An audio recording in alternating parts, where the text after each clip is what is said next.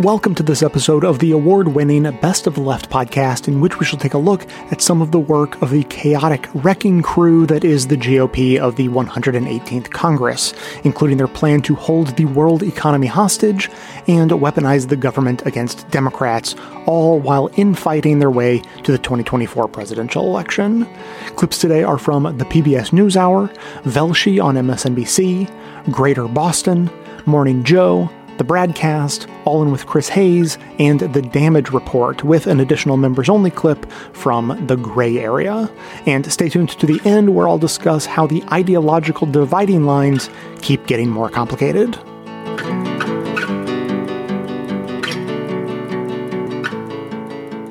After 4 days of defeats and deal-making, Republican Kevin McCarthy was elected to the job early this morning on the 15th try. That's the most since before the Civil War. So help you God. Yes, I do. Congratulations and Godspeed. His victory came during a dramatic and sometimes rancorous session. Jeffries. After he fell one vote short on the 14th try, McCarthy confronted holdouts Matt Gaetz of Florida and Lauren Boebert of Colorado. Tempers flared. At one point, McCarthy supporter Mike Rogers of Alabama had to be restrained. After winning the post that had eluded him for years, McCarthy outlined a conservative agenda that included investigations of the Biden administration. We will hold the swamp accountable. From the withdrawal of Afghanistan to the origins of COVID and to the weaponization of the FBI. Let me be very clear. We will use the power of the purse and the power of the subpoena to get the job done. Later, he credited a key backer for helping him get across the finish line. I do want to especially thank President Trump. I don't think anybody should doubt his influence. All members-elect will raise their right hand. The election of a speaker cleared the way to formally assemble the 118th Congress as House members took the oath of office. Congratulations. You are now members of the 118th Congress. McCarthy's victory came after a series of concessions that give hardline conservatives greater influence in the House, notably on spending and tax bills. What do McCarthy's prolonged battle and the deals he cut mean for his leadership, for the House, and for the governing of the nation? Sarah Binder is a George Washington University political scientist and a senior fellow at the Brookings Institution. Sarah, one of the things that that Speaker McCarthy said last night is what we do here today, next week, next month, and next year will set the tone for everything that follows. What tone was set by what happened this week? Well, what we watched play out in front of us in levels of detail we're not usually accustomed to on C-SPAN was a very slim, fractured majority trying to get on the same page.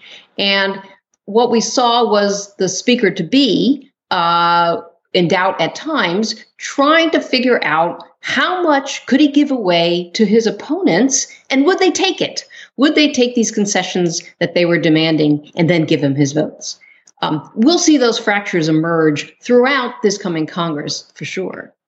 In what ways? Look ahead, and in what ways are we going to see those fractures? So one of the core issues that divides the holdouts from Speaker McCarthy is the question about the federal budget, federal deficits, and federal debt.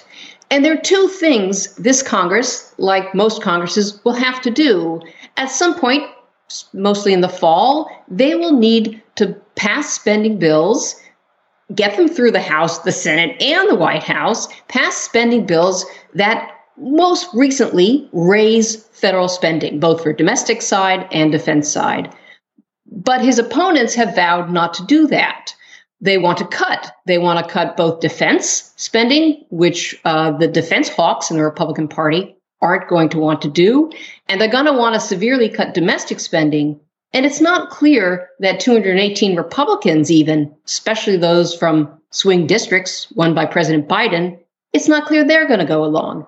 So how do you keep the government funded and open? Will there be a government shutdown? Do you think any of these concessions may come back to haunt him? Well, I think the key concessions here, first of all, are Speaker McCarthy's willingness and his agreement to put 3 Freedom Caucus members from the far right of the conference, to put them on the Rules Committee, which is an arm of the Republican leadership. That's the committee that decides which bills would go to the floor, under what conditions, will there be amendments, who will offer the amendments. With 3 Freedom Caucus members on that committee, is going to put them in a position to try to advance their policies, not just to block things on the floor that they've sort of mastered in the past. I think that could come back to haunt Speaker McCarthy. Others will point to this motion to vacate the speakership. That's existed in the past. I think McCarthy, it's a thin reed that he's standing on already, and that threat of deposing him, it's going to be put a little more oomph behind those threats. You talk about a slim, fractured majority.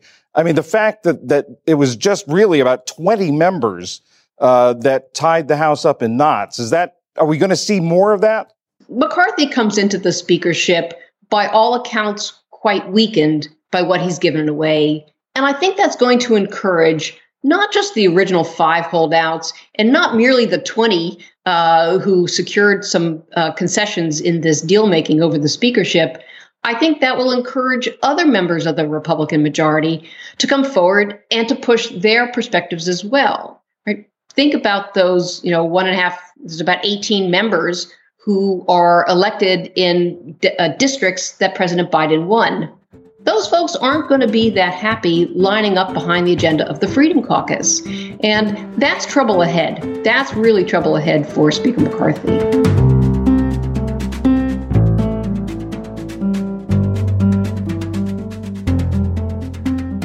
Newly empowered House conservatives have triggered a high-stakes fight over the debt ceiling. Yesterday, the Treasury Secretary, Janet Yellen, announced that the U.S. will hit its debt limit on Thursday.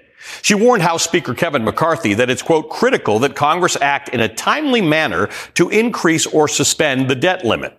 Republicans in the House, intent on cutting government spending, are coming up with a contingency plan. According to the Washington Post, quote, House Republicans are preparing a plan telling the Treasury Department what to do if Congress and the White House don't agree to lift the nation's debt limit later this year. The Post adds that the emerging contingency plan shows how Republicans are preparing to threaten not to lift the nation's debt ceiling without major spending cuts from the Biden administration. If Republicans decide not to lift the ceiling, it will undoubtedly start a fiscal showdown that's going to have big consequences for the American people. Now, it's important to understand the debt ceiling. Here's how it works. The government takes in money through things like taxes and duties, and it spends money on all the things that government spends money on. If in a given year the government spends more than it takes in, that's a deficit.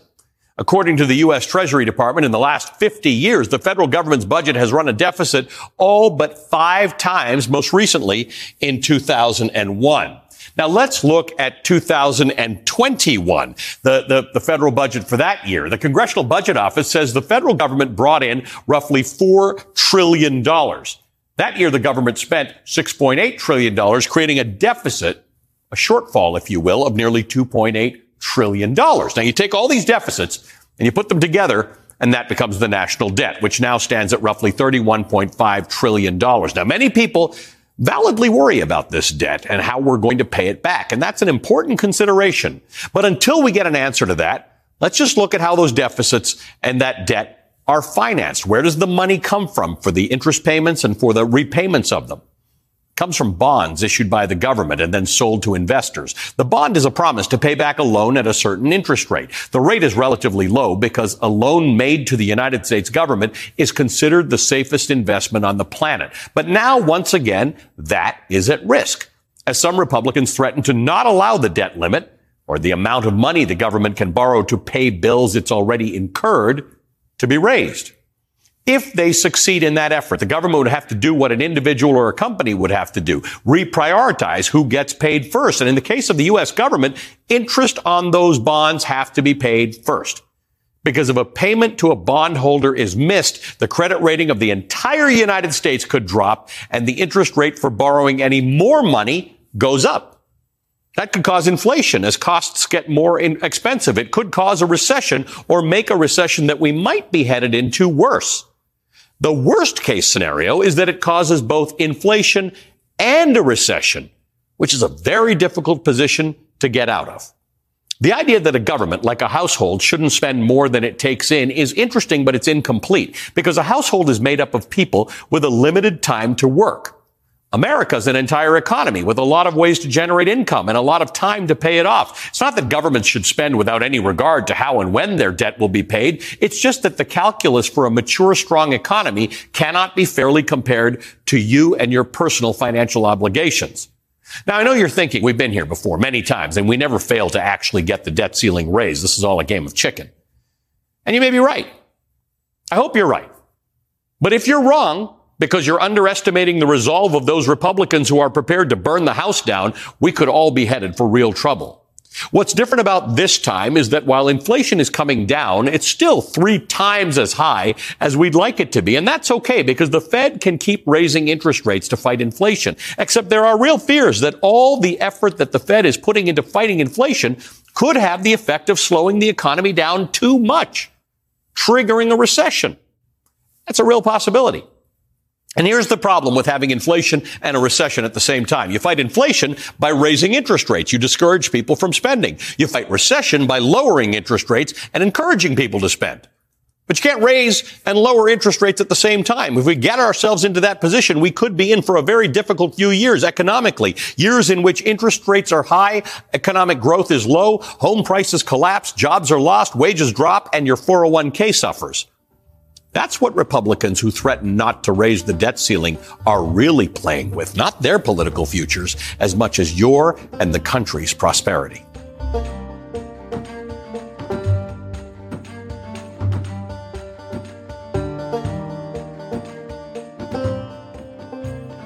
Republican officials are insisting on deep cuts in federal spending in exchange for raising that borrowing limit. And that's something Democrats in Congress and the White House say they're unwilling to consider. It is something that should be done without conditions. We should not be negotiating around it. It is the duty, the basic duty of Congress to get that done. So where does that leave us now? The senior senator from Massachusetts, Elizabeth Warren, joins me now. Welcome, Senator. Thank you. Good to be with you. Good to see you. So the White House says it won't negotiate on this. Yep.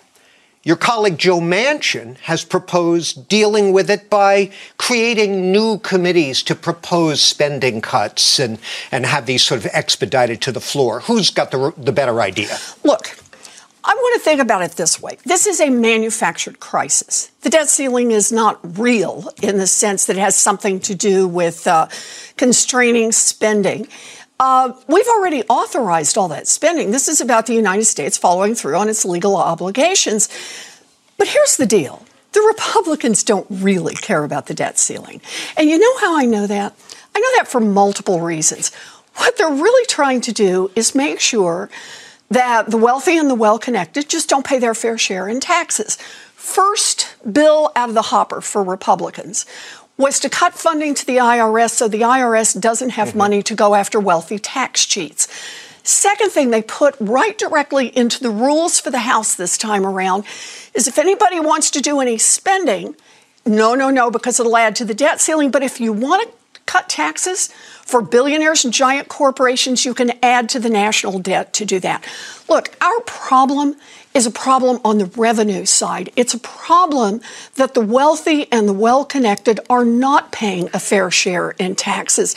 So we want to solve this problem. If the Republicans are serious about the national debt, then fine. Let's stitch up some of the corporate tax loopholes. Let's make billionaires pay a fair share. We can fix this problem. Well, unsurprisingly, I'm sure to you and others, the Republicans don't see it that way. Let's listen to a brief summary from the House Speaker, Kevin McCarthy, of how he views this issue.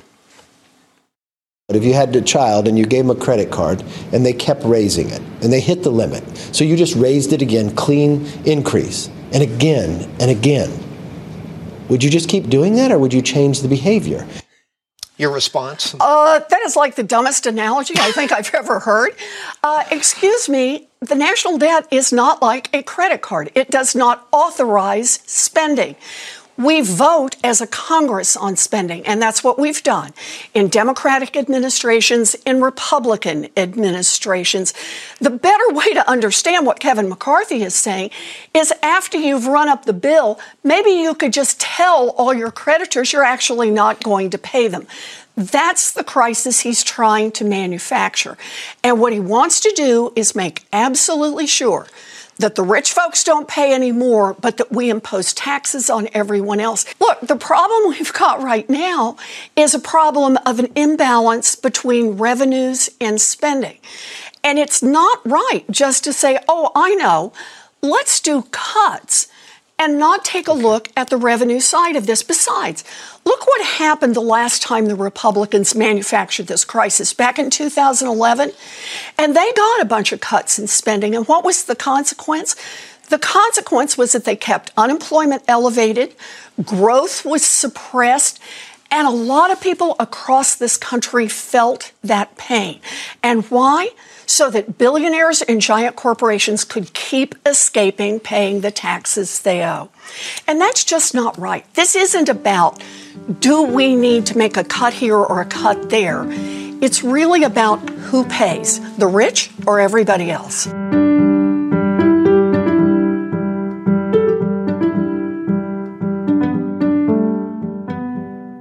I would love somebody to ask Kevin McCarthy. I'd love somebody to ask these Republicans who were suddenly born again, balanced budgeters. I'd love to ask them, where were they when Donald Trump was president? Where were they when they controlled the House? Where were they when they controlled the Senate? Where were they when they controlled the White House? Where were they when they controlled all three? Let me tell you where they were.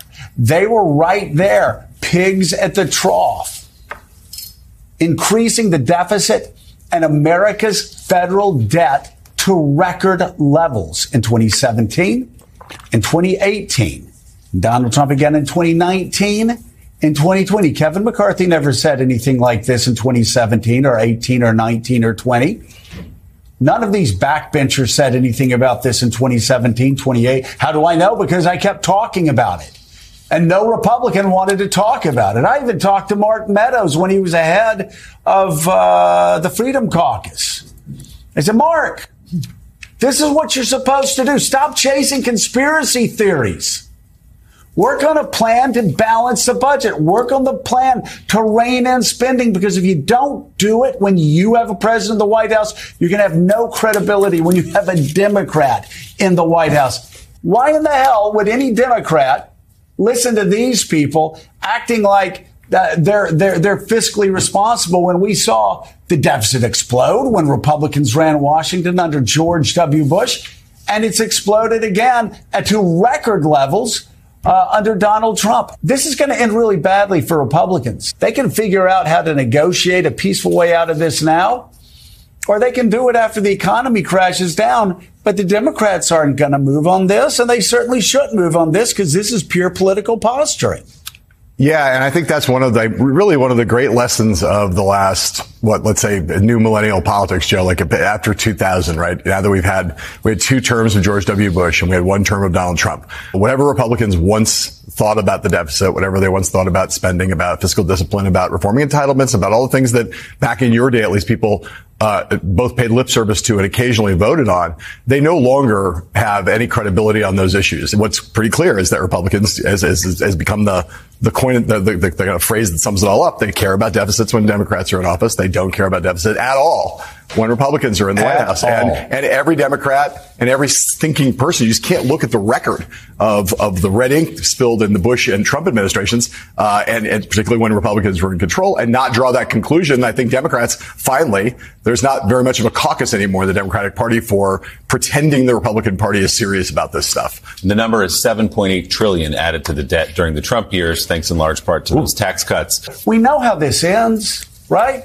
You've got 4, 5, 6 extremists in the House of Representatives that are willing to wreck the economy because they don't care. They'll just raise more money off of wrecking the economy, destroying the economy. You've got Democrats running the Senate. You have Democrats running the White House. You've got Democrats, 212 votes in the House of Representatives. There's no way that they're going to fold to a couple of extremists. So what does that mean? We're going to get pushed up against a deadline. Things are going to melt down. And then you're going to have Republicans folding, just like the Wall Street Journal said. You know they will, especially the Republicans that got elected in Biden's district. So again, this is all gesturing. This is all farce. But the problem is they could wreck the economy. They could cost 3 million people to lose their jobs. They could cost people billions of dollars in 401k accounts. This is gesturing with a catastrophic price potentially. Our ad system respects your privacy, but if you'd like to get rid of them entirely, we would love to have you as a member of the show. Members enjoy an ad-free version of the show, as well as bonus episodes and bonus content in each regular episode, plus extremely handy chapter markers that help identify and navigate the clips. Sign up for membership at bestofleft.com/support. And in case you aren't familiar with what's been going around in Republican circles, here is an awesome montage Ashley put together, a reminder of their actual positions on entitlement reform. Where should those budget cuts come from right now? Medicare and Social Security, the White House insists Republicans want to cut. What cuts do you want? Well, let me be clear about that, and I've been clear many times. No, we're not talking about that. And to really be able to do this right, I'm not going to negotiate this in the press. Entitlements are going to consume the budget. Medicare and Social Security and other entitlement programs are worth saving are going to consume the debt. So entitlement reform is a must for us to not become Greece. Recently put out an 11-point plan to rescue America, two of the big points of which are, quote, all Americans should pay some income tax. It also says all federal legislation sunsets in 5 years. So that would raise taxes on half of Americans and potentially sunset programs like Medicare, Medicaid, and Social Security. Why would you propose something like that in an election year? Sure. Well, John, that's, of course, the Democrat talking points. It's a No, it's in the plan. It's in the plan. But here's let's think about reality for a second. First off, let's talk about Medicare. But Senator, hang on. John. So it's not a Democratic talking point. It's in the plan. I'm here right now to tell you one thing that you probably haven't ever heard from a politician. It will be my objective to phase out Social Security, to pull it up by the roots and get rid of it. If it was Matt Gaetz, I think that we do need reforms to Social Security and Medicare. I understand politically enough people. But that can come later. That's not going to happen now. Right. Medicaid. And you don't need to have. By the way, Medicaid should not be a sacred cow. Big time. Yeah, there's meat on the bones, he said earlier, and he's not the only ones. I mean, you had great stuff of Rick Scott. It's in the, you could look at it. He wants to make it something that has to be voted on every few years, which is not something you do to something you consider to be sacred, that cannot be challenged.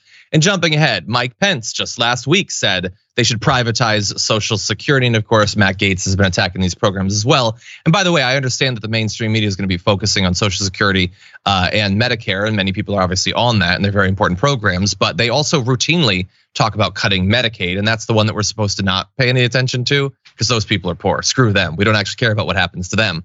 But anyway, the idea that people like Jonathan Karl would be running cover for the Republicans going into a negotiation where Kevin McCarthy is saying, no, I am not going to agree that we won't be talking about those. That's not how we're going to negotiate. It is super clear what they actually want.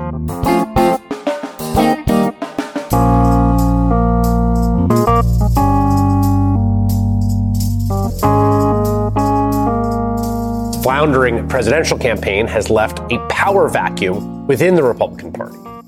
And a flood of conservatives have rushed in to fill it, each claiming they should be the next face of the movement. All the different factions of the party are now openly brawling with each other in a battle royale playing out in Washington and in the shadow Republican 2024 primary. Earlier this week, Donald Trump took a typically bombastic shot at a potential rival, Florida Governor Ron DeSantis. In a series of posts to his knockoff Twitter platform, Trump shared a photo purportedly depicting DeSantis, then a high school teacher, seemingly attended a party with a group of female high school students. In the post, Trump spread claims, without evidence, that DeSantis groomed his students, which is to say, attempted to lay the groundwork to later sexually abuse them. That's the claim that's being made.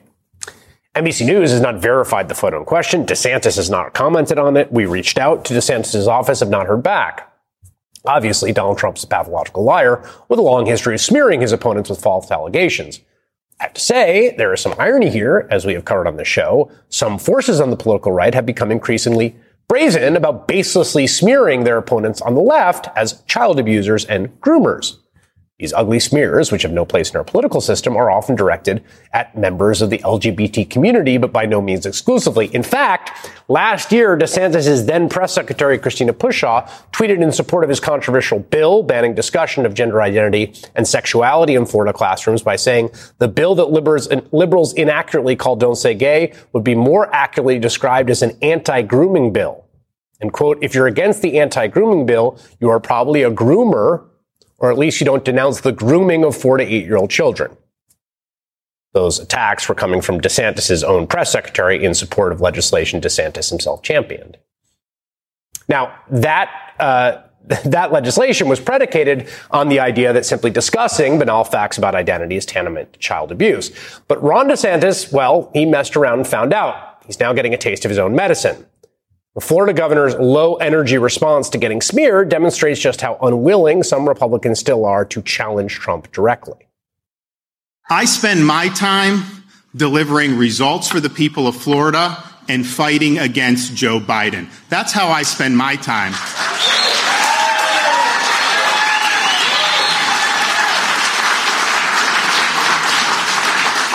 I don't spend my time trying to smear other Republicans. So Donald Trump posts something on his knockoff platform saying Ron DeSantis is sexually grooming underage girls. Ron DeSantis says, I don't spend my time smearing other Republicans. We're early, okay? This is just the beginning of a very long primary season. Now, elsewhere in the Republican field, other likely candidates are also beefing. Former Trump Secretary of State Mike Pompeo and former Trump UN Ambassador Nikki Haley are both taking public shots at one another as they vie for the Trumpism without Trump lane in next year's primaries. The chaos extends well beyond the presidential primary. In the House, of course, Speaker Kevin McCarthy, who barely won that title at all after his members of his conference revolted, can barely keep his own party in line. Heck, he couldn't even prevent his MAGA troll caucus from openly heckling the President of the United States during Tuesday's State of the Union address. Meanwhile, one of the most infamous members of McCarthy's House, in fact, we have to say the most infamous, New York Republican Congressman George Santos, has inspired a mutiny within the party. Republican Senator Mitt Romney saying publicly he does not think the ethically and factually challenged freshman should be representing the Republican Party in Congress. Yesterday, House Democrats filed a resolution to expel Santos, which, this is important, New York Republican Congressman Mark Molinaro told a reporter he supports. Now, this kind of fractious infighting, very public, is sort of the kind of behavior you expect in the House, particularly after that week of speaker votes. But in the Senate, the infighting is out in the open in a way I really have never seen before. Earlier this month, you'll remember, Republican Minority Leader Mitch McConnell unceremoniously booted 2 Republicans, Florida's Rick Scott and Utah's Mike Lee, off the prestigious Commerce Committee. Apparently, it was an act of retaliation after Scott challenged McConnell for the leadership spot and Lee supported him. And Senator Scott doesn't seem happy. How's your relationship with Senator Mitch McConnell? I work with all the Republican senators. I work with some of the Democrat senators. I'm going to work hard to represent my state. And I tell everybody, I'm going to represent the state of Florida. That's what I got elected to do. You can vote any way you want. I'm going to vote for the citizens of Florida. But are you guys cool with each other? Are you talking? Well, he just kicked me off a committee. So that was pretty petty. Now, try not to be distracted by Rick Scott's incredible amounts of charisma. This feud between Senator Scott and Leader McConnell extends all the way back to March of last year.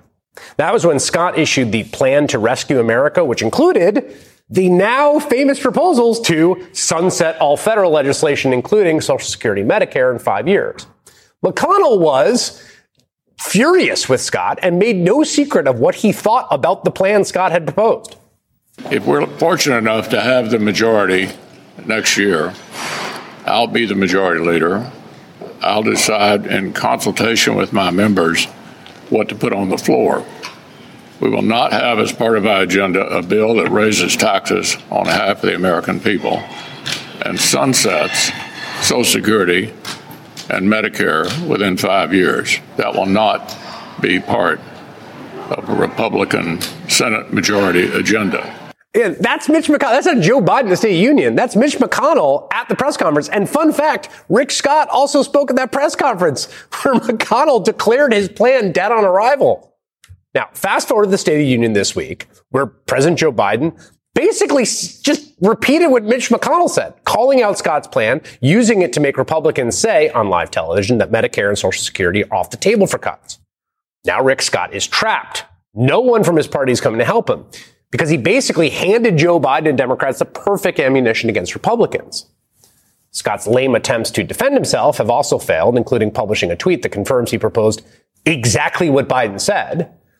And now Joe Biden is just twisting the knife. At Biden's event yesterday in Tampa, Florida, Scott's home state, every seat in the audience had a brochure on it showing Rick Scott's plan. And today, when asked about Biden's speech, State of the Union speech, Leader McConnell made some remarks that for him are about as explicit and cutting as you can get. Well, unfortunately, that was the Scott plan. That's not a Republican plan. That was the Rick Scott plan. There were no plans to raise taxes on half the American people or to sunset Medicare or Social Security. And it's just a bad idea. I think it will be a challenge for him to deal with this in his own reelection in Florida, a state with more elderly people than any other state in America.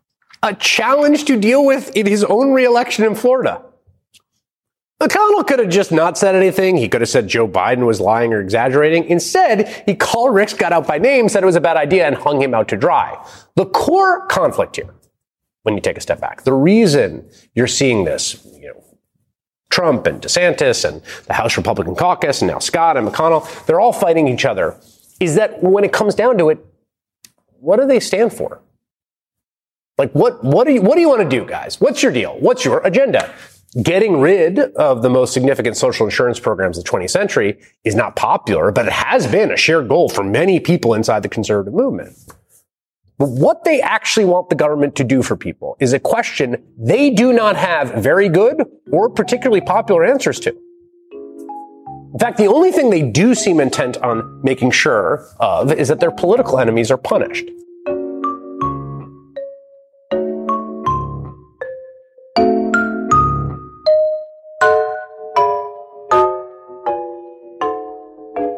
The title of this hearing is called Hearing on the Weaponization of the Federal Government. As Democratic Congressman from Maryland, Jamie Raskin, noted during the Thursday hearing, millions of Americans already fear that weaponization is the right name for this special subcommittee. Not because weaponization of the government is its target, but because weaponization of the government is its purpose. What's in a name? Well, everything is here. The odd name of the Weaponization Subcommittee constitutes a case of pure psychological projection. When former President Donald Trump and his followers accuse you of doing something, they're usually telling you exactly what their own plans are. Yeah, that sounds about right. This hearing, this committee, according to TPM's David Kurtz, is a full frontal attack on the rule of law masquerading as a probative investigation, period, end of sentence, he writes. Well said. You'll see a lot of news coverage, he says, of this hearing that will serve to amplify and legitimize it. Well, we will see. House Republicans could run the Barnum and Bailey circus into a Capitol Hill hearing room, and political reporters would still cover it as a hearing because it's in a hearing room. Duh, what are you, stupid? That's what he says. Just remember, Kurtz writes, the Justice Department under Donald Trump was more politicized, the extent of which we are still learning, than at any time since Watergate. And the Trump play, adopted in full by the House GOP now, is to accuse your opponents of exactly the wrongdoing that you are committing. It's an obvious and easy to follow playbook, he writes. Don't be fooled. To that end, perhaps we will have more coverage of Thursday's hearing on future broadcasts. But on Wednesday, the much hyped House Oversight Committee hearing targeting Twitter apparently did not go as well as Republicans had planned. In fact, not by a long shot. In fact, it backfired in sometimes spectacular fashion, as a CNN Business headline declared. This hearing was based on the phony Sturm and Drang that was caused by what Twitter's new owner Elon Musk has dubbed the Twitter files, when he opened up the social media company's internal messaging system recently to a few selected theoretical journalists to write stories about whatever they found, in hopes of backing up the idea that poor Republicans somehow, who call themselves conservatives, were not only mistreated by Twitter up until Musk purchased it, but somehow Twitter actually stole the 2020 presidential election from Donald Trump, because for about 2 days back in October of 2020, they prevented the widespread sharing of an article by the Rupert Murdoch-owned New York Post, citing what was purported to be information found in an abandoned laptop belonging to Hunter Biden, the president's son. Actually, he wasn't the president at the time. But Joe Biden's son, and it included all sorts of scandalous personal emails that was found on this laptop. This all happened when the FBI had been warning social media networks in advance of the 2020 election that they expected another hack and dump operation by Russia in the lead up to that 2020 election, just like the one that we saw before the 2016 election, when the DNC and Hillary Clinton related emails were stolen and dumped to WikiLeaks for publication. When the Hunter Biden laptop story broke in early October of 2020, Twitter and other social media sites did not know how to deal with it at the time. And they prevented it, at least for a day or so, from wide circulation while they tried to figure out how to best proceed, especially since they had been given warnings by the FBI about something like this that could happen. So this is what Republicans are now saying resulted in a rigged election for Joe Biden. Those about 2 days when the story was still available to be read at the New York Post and everywhere else, but it wasn't allowed to be widely circulated with links on Twitter in early October for about 2 days or so only. This about 3 weeks before the actual November election. This is the great Twitter FBI theft of the 2020 election that you may have heard about, as the Trumpers are now pretending. The once credible journalist Matt Taibbi, using selective files from the internal Twitter archives, he pretended to make these claims that somehow the government, apparently, by the way, Donald Trump's own FBI at the time, was somehow censoring Twitter. These knuckleheads claim that the FBI paid millions of dollars to Twitter to censor stuff that reflected poorly somehow on Joe Biden. This is Donald Trump's FBI doing this. And they were, paid to ban users who supported Donald Trump. But that's actually not what Taibbi's selective quoted internal emails actually showed, for those who bothered to read them, as I did, and I suspect many right-wingers did not, or they did not care about the actual facts they found there.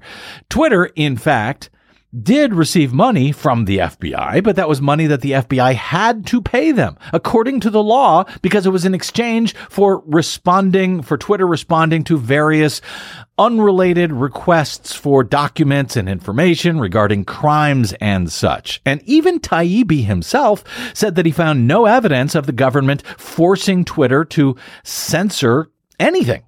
And yet, here we are, with Republicans now pretending to be the victims of a grand government censorship scandal and conspiracy and a First Amendment violation, even though Twitter, by the way, is a private company. It's allowed to censor anything it likes.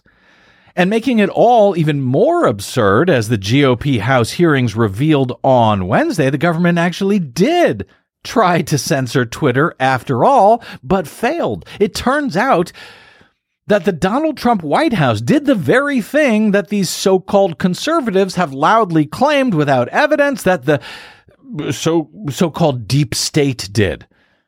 Yes, the Trump administration actually pressured Twitter directly to censor and remove unfavorable content, including one notable example that came up near the end of Wednesday's hearings, finding that the Trump White House tried to get Twitter to take down a tweet back in 2019 by a model and TV personality who called Donald Trump a name that I don't think I can say on FCC radio. Yeah, you probably shouldn't. Probably shouldn't. Yeah. But his fifis were so hurt that the White House tried to muscle Twitter into getting rid of this tweet. They declined to do so. They left it up. But there's your example of the weaponization of the federal government.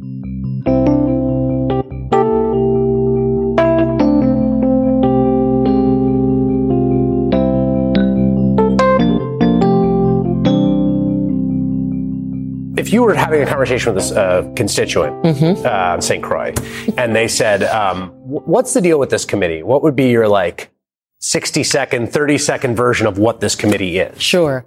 That this committee is the Republican Party's attempt to utilize the congressional process to air previous grievances and to set the stage for conspiracy theories for the 2024 election.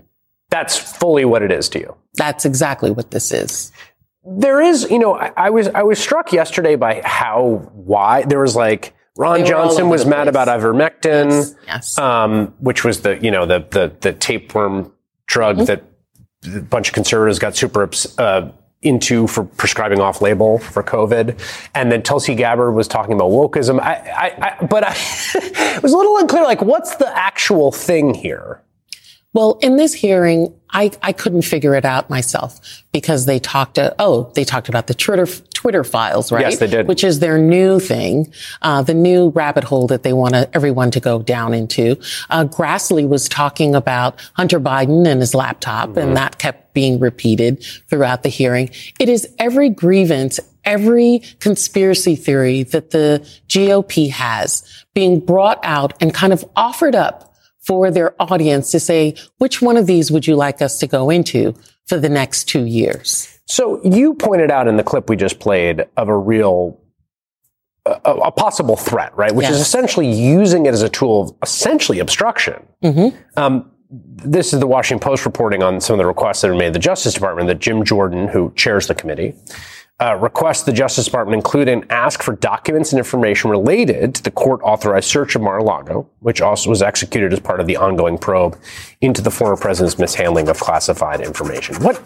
You're a member of Congress, right? So you understand these sort of branch equities, which is that you don't want the executive just telling Congress to go take a long walk off a short pier. At the same time, it does seem important to protect the integrity of the investigations. How do you square that tension? Sure, of course. Us lawyers talk about this notion of accommodation, where Congress will request information and the executive branch, whichever branch it is, will say, let's see how we can give this to you, and then block off areas and say, we're actually doing an investigation on this. This is a criminal matter.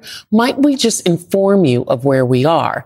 And after the criminal matter has been resolved or reaches a head, then we will brief you in full on that particular matter.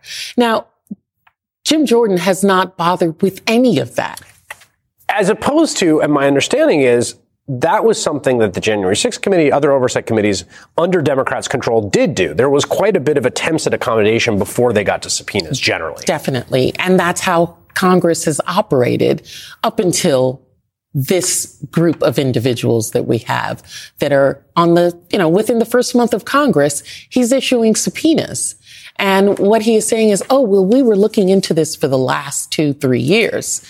That does not mean that you can then all of a sudden, as soon as you grab the gavel, just throw out subpoenas willy-nilly. That doesn't have any import to it. He is devaluing the institution of Congress.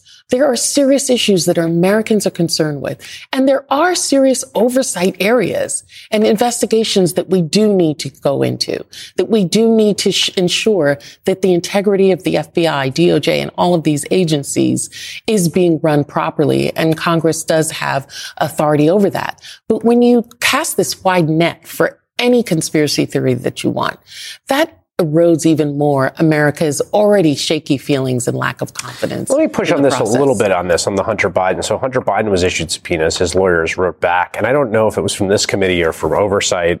I forget what it was from oversight. Wrote back saying basically there's no proper legislative purpose here. We're not going to comply.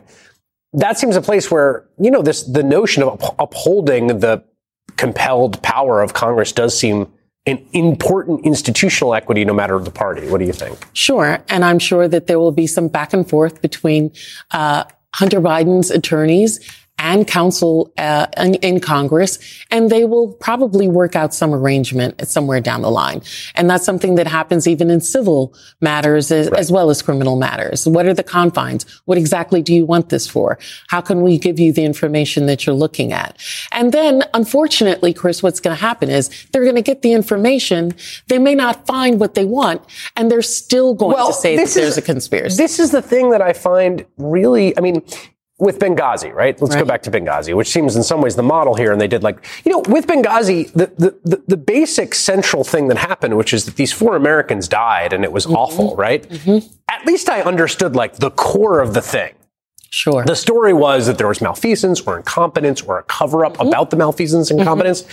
In this case, I don't even get what the thing is.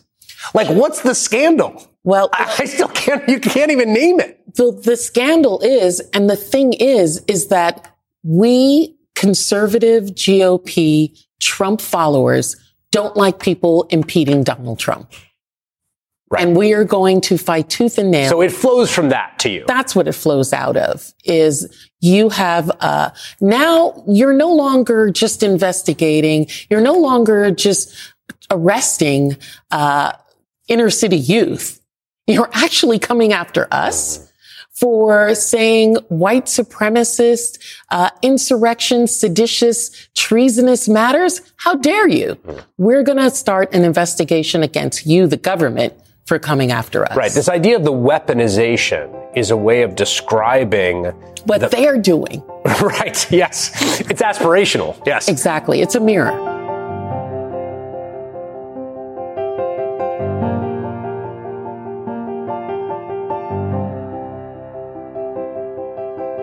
Just to give you a small sense of some of the buffoonery at this hearing coming from the Republican side of the committee room. Mr. Chairman, it's clear that conservative voices are being silenced on social media in the mainstream. I appreciate this hearing. I might also suggest we look into holding one on DirecTV, Newsmax, and OAN. You, ladies and gentlemen, interfered with the United States of America 2020 presidential election, knowingly and willingly. That's the bad news. It's going to get worse, because this is the investigation part. Later comes the arrest part. Your attorneys are familiar with that. Mr. Chairman, I'd like to spend 5 hours with these ladies and gentlemen doing depositions surely yet to come. You go, Congressman.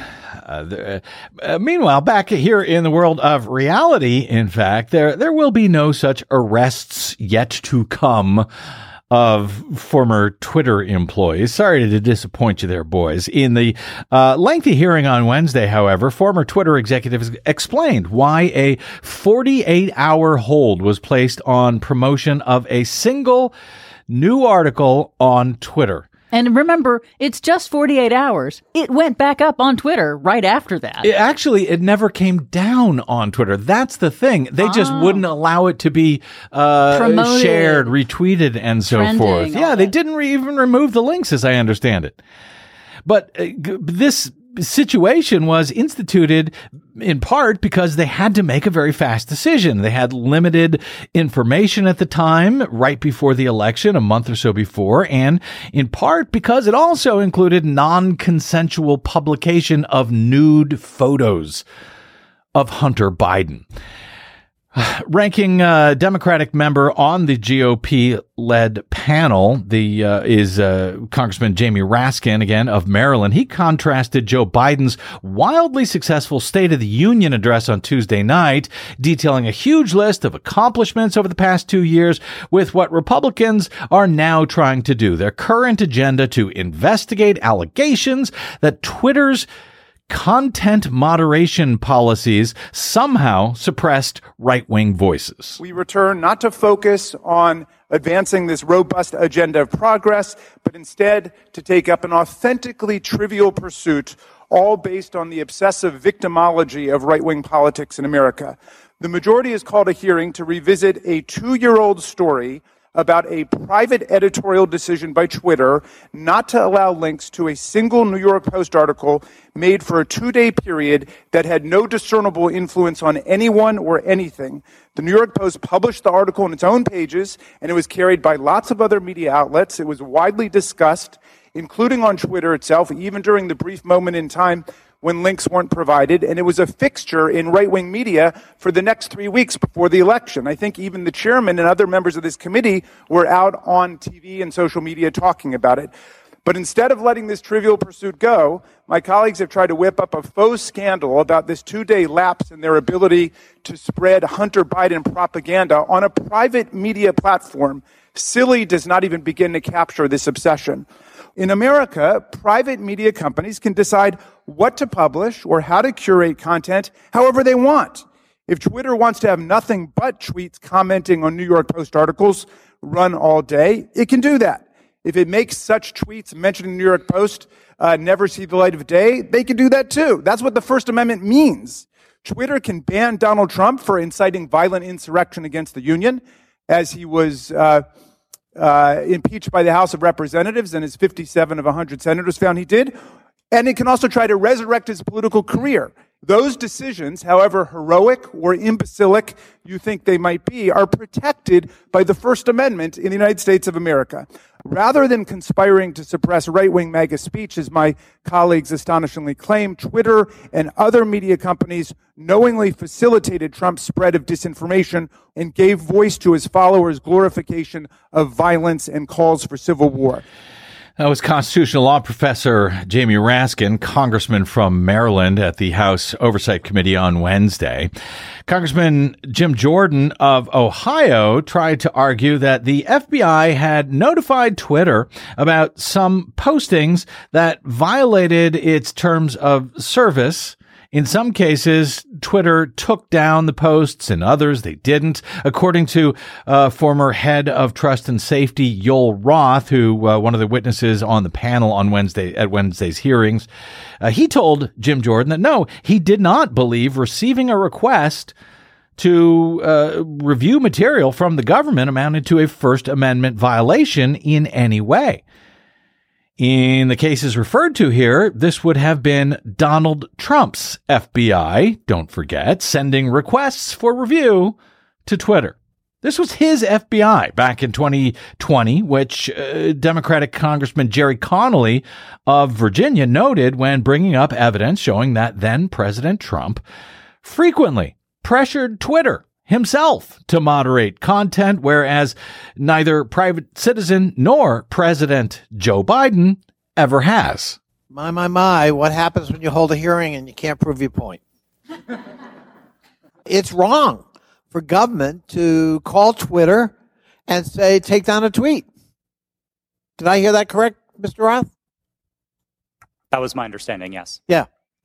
So on May 27th, 2020, President Donald J. Trump tweeted, and I quote, "Republicans feel that social media platforms totally silence conservatives.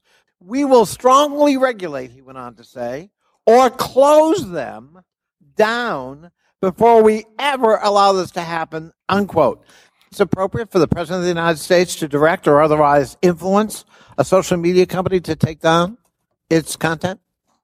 I think it's a very slippery slope. Mr. Roth, Ms. Gaddy, Mr. Baker, any evidence that Joe Biden's ever done that? Certainly none that I'm aware of, no. I don't recall anything like that. There's no evidence he's ever done that, but there's plenty of evidence Donald J. Trump tried to do that. And if we're going to have a hearing about the misuse of social media and the intrusion of government in the content on social media, we've got an environment-rich target, but it's not Joe Biden. It's Donald J. Trump. And, of course, we don't want to talk about that. Finally, for now, freshman Congressman Maxwell Frost of Florida, the youngest member of Congress, just elected at, I think he's 25 years old. He called out Republicans for the real reason for holding this ridiculous hearing.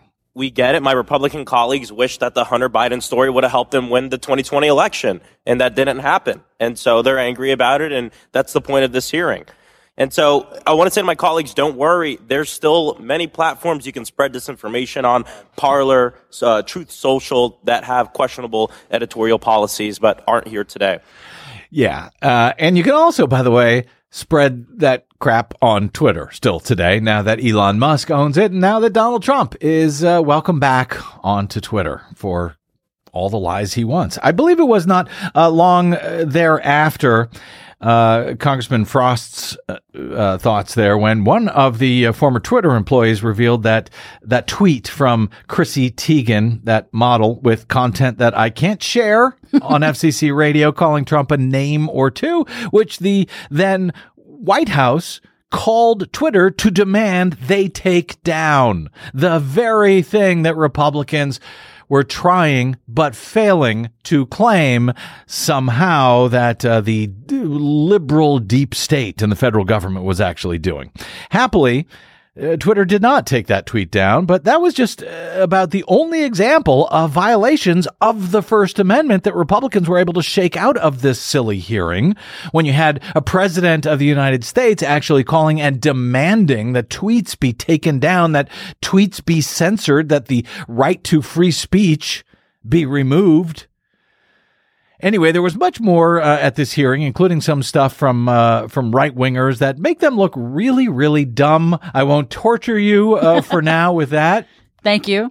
You're welcome. But yeah, go ahead. Well, I just wanted to say that I think that it is a real shame that apparently we're going to have to spend a lot of time debunking Republican disinformation in the coming months and weeks. Yeah, but you know what? Whenever they have these hearings, even playing just a little bit of it there, hopefully that gives you an idea of what is coming out of these so-called hearings by the Republican majority in the House, and how ridiculous it all is, and how dumb it ends up making them look.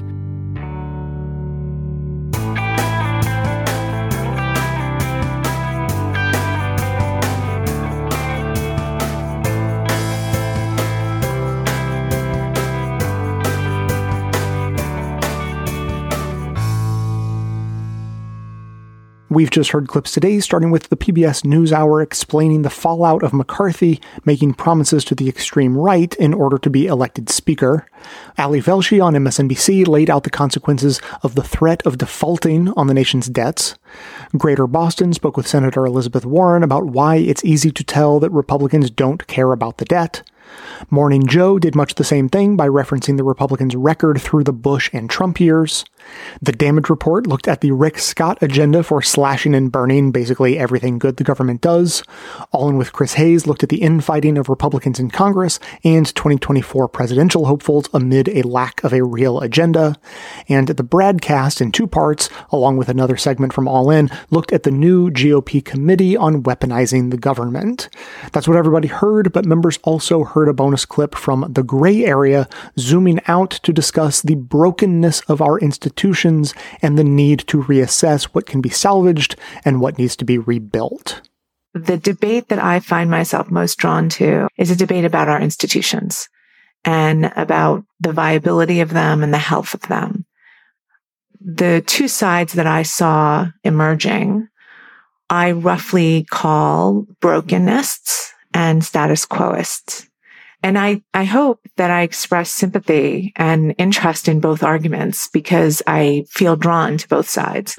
To hear that and have all of our bonus content delivered seamlessly to the new members-only podcast feed that you'll receive, sign up to support the show at bestoftheleft.com/support or shoot me an email requesting a financial hardship membership, because we don't let a lack of funds stand in the way of hearing more information. And now for some final thoughts of mine. There were 3 unrelated clips in the show today that I think are actually more connected than they may appear at first glance. The first was from Joe Scarborough on MSNBC. The second was part of the discussion of the broadcast, talking about the weaponization of the government committee. And the third was the members' bonus clip discussing the topic of broken institutions. Joe Scarborough, for anyone who doesn't know, is a former Republican congressman.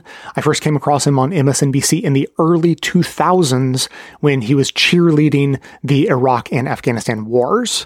And even though he's been in the anti-Trump camp all along, for the past few years, he's definitely not a traditional choice for Best of the Left. The next point I'm highlighting is Brad Friedman discussing the sadly untrustworthy reporting of Matt Taibbi, who used to be a very trusted journalist on the left, also back in the 2000s, particularly on the banking system and financial crash. And the final clip that only the members heard was discussing broken institutions and making the point about the value of cross-partisan conversations. One person is described as being better able to talk across the partisan divide with people who agree that our institutions are broken than with those who align ideologically but think our institutions are healthy. In my experience, that's like the difference between people like me who may agree grudgingly that the institution of Obamacare is technically better than the previous status quo, but still think it's a horribly flawed system, and those who hail it as an accomplishment of Barack Obama and the Democrats, which must be defended against nearly all criticism. To me, that argument is ridiculous and is a conversation killer, whereas someone who agrees with me that our healthcare system is broken but has wildly different ideas of how to fix it could actually be someone who's easier to have a conversation with than the alternative. Now, I'm connecting these cases, Matt Taibbi, Joe Scarborough, and the reframing of our politics outside the partisan divide, but rather along the do you think things are functional or not divide, to highlight elements of a sort of political realignment that I think we're in the middle of right now. Taibbi is definitely not a lone oddball. He is representative of a minority swath of the left that has shifted in odd ways, similar to how Scarborough is representative of a minority swath of the right that has also shifted, or maybe had the rest of the right shift away from them. The point is to move beyond, individuals or even these small groups, to point out that it's actually the ground that is shifting beneath our feet quite a bit. There are elements of the far right and left that are going off the deep end a bit, though, just to clarify, I wouldn't call it the far left that is going off the deep end, because it's not about the distance left they've gone that's the problem. It's really just about how well or poorly they're handling the changes we're going through. I mean, I personally know communists who think that Taibbi and his ilk are misguided and untrustworthy, but it's not because they've gone too far left. They've just lost grip of reality, not unlike the far right. And to be clear, I'm not coming close to equating these two either. The dumb left, as we'll call them, I didn't coin that term, is far, far out of power, which is actually much of the cause of their frustration, while the far right is extremely close to power as the base of supporters for Donald Trump, Ron DeSantis, or Tucker Carlson, all of whom have a pretty good shot at the Republican nomination in 2024. So I think much of the evolution of the far right and the dumb left has to do with how people are responding to our institutions and larger economic system being broken. With this framing of broken institutions, including neoliberalism, it's easier to see why so many voters in 2016 were deciding between Bernie Sanders and Donald Trump.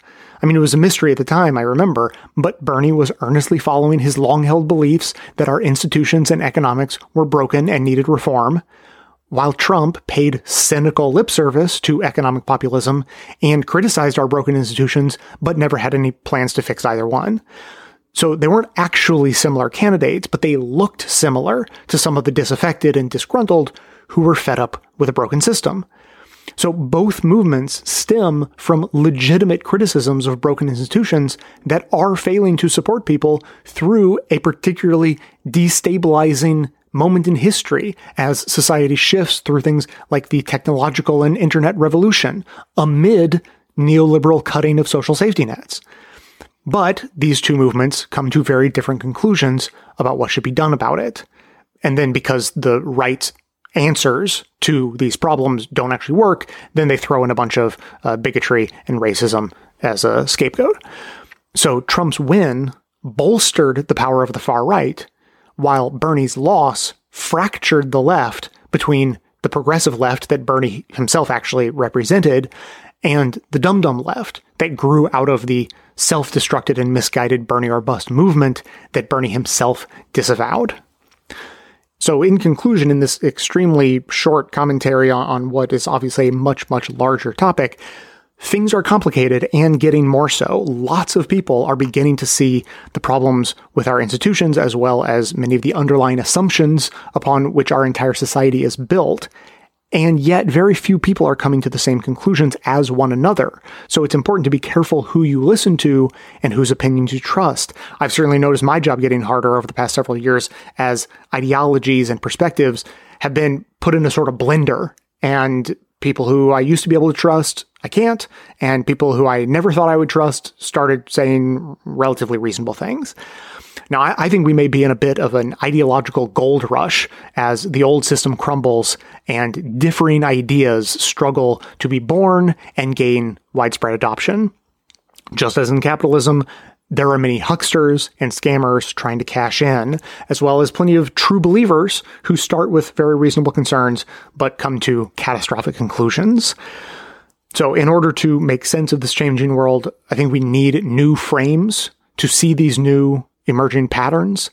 I think that the bonus clip today discussing brokenism versus status quoism, I think that that's a framing that's a good one. It's a good start, but it's not the only one. So there's definitely more work to be done.